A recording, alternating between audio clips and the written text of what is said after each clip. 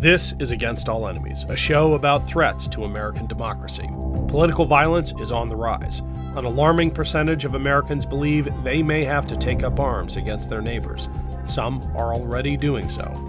Against All Enemies highlights the activities of extremist organizations and their enablers. Our goal is to educate, not to alarm. The threats are real, but if we know what we are up against, together we can beat them.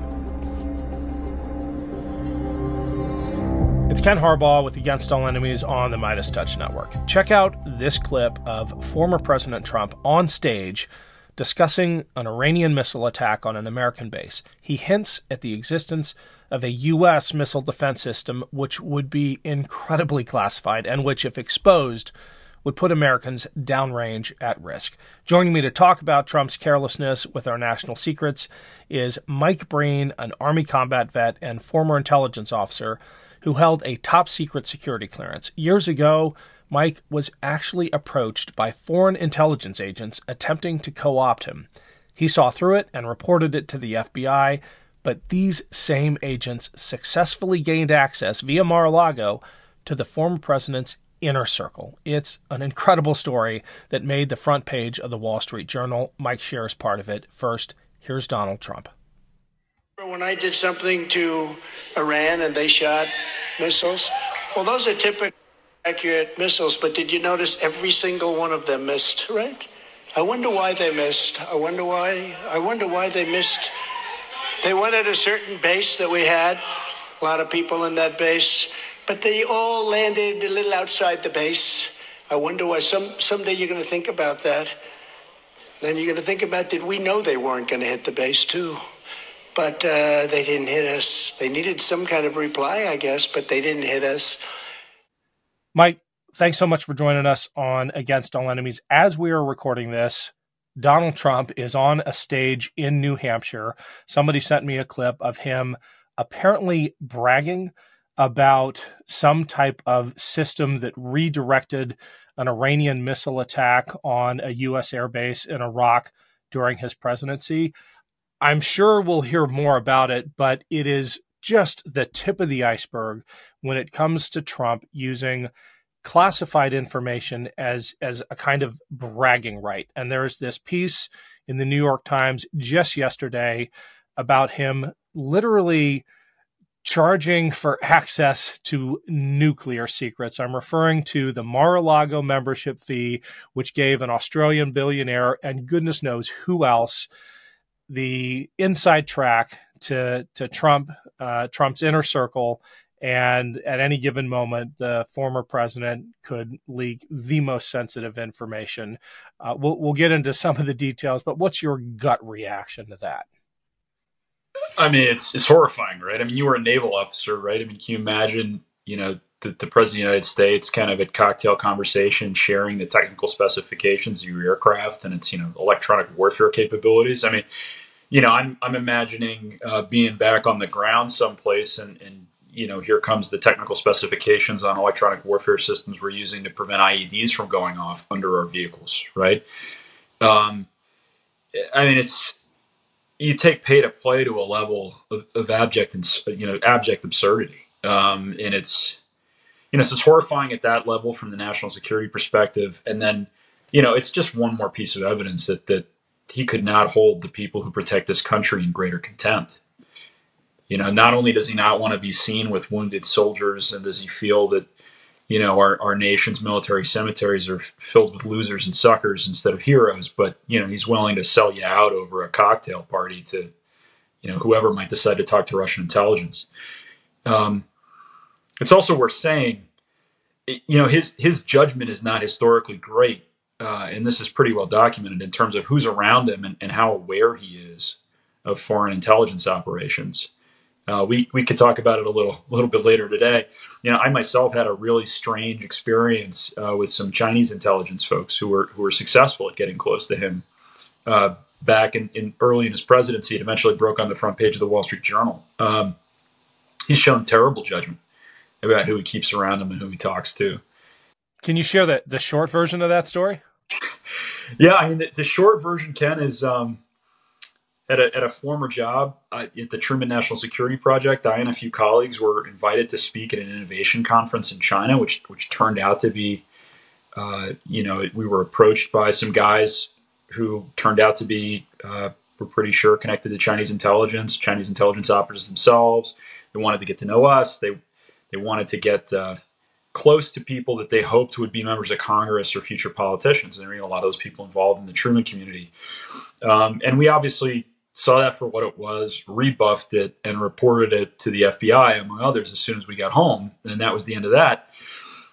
A year and a half later, we were contacted by a reporter for the Wall Street Journal who had found these exact same people, hanging around Mar-a-Lago in the White House because they'd been able to infiltrate Trump's inner circle. And Brian Spigali was the reporter, and in 2020 ended up on the front page of the Wall Street Journal, including snippets of what myself and a few of the other Truman people had experienced. So, pretty obvious approach by a foreign intelligence service trying to get close to political influence. If you were even half awake, it wouldn't work on you, but it worked on Donald Trump. I wish I could say I was shocked. I am not. I'm surprised that you were a part of the story. I think that'll headline this episode. But what still shocks me is the type of intelligence that he is so cavalier with. I mean, it's one thing. I'm trying to think of a classified bit of information that's harmless. I won't even try, but people can use their own imaginations. I had a pretty high clearance. I was top secret. I had a SCI clearance, but when it came to the nuclear stuff, that was a whole different game. I mean, I had access to it, but we knew that when we were talking about continuity of operations or anything nuclear related, I mean, the hairs on the back of your neck would just stand up because that was the super, super secret stuff. And we all took it literally deadly seriously. And to hear that the former president was using it to show off, that actually did shock me. Yeah, it truly is shocking. I mean, and I'm with you. I had a similar security clearance. I had nothing to do with nuclear weapons my entire career, and I'm very happy about that part, by the way. But there is no more sacred and dangerous, area of knowledge in the entire government. I mean, you're essentially putting the survival of the nation and the stability of the nuclear balance of power globally at risk. And no piece of information is minor. I mean, it's, we're talking about multiple nuclear powers balanced, for decades on decades on a knife's edge. Anything that gives somebody a tactical or technical advantage in that game could kill millions, if not billions of people. It's insane to think about it. Thanks for listening, everyone. I've got a quick break here, but I need a favor first. Shows like this depend on your support. Please, if you can spare 5 seconds, click the link to the podcast version of the show below and leave us a 5-star review. It really does help. One of the things I think people need to understand is how the corruption works with the Trump organization. It's not often outright bribery, though I wouldn't be shocked if there is actually some of that. It's influence peddling. It's massively overpaying paying for things.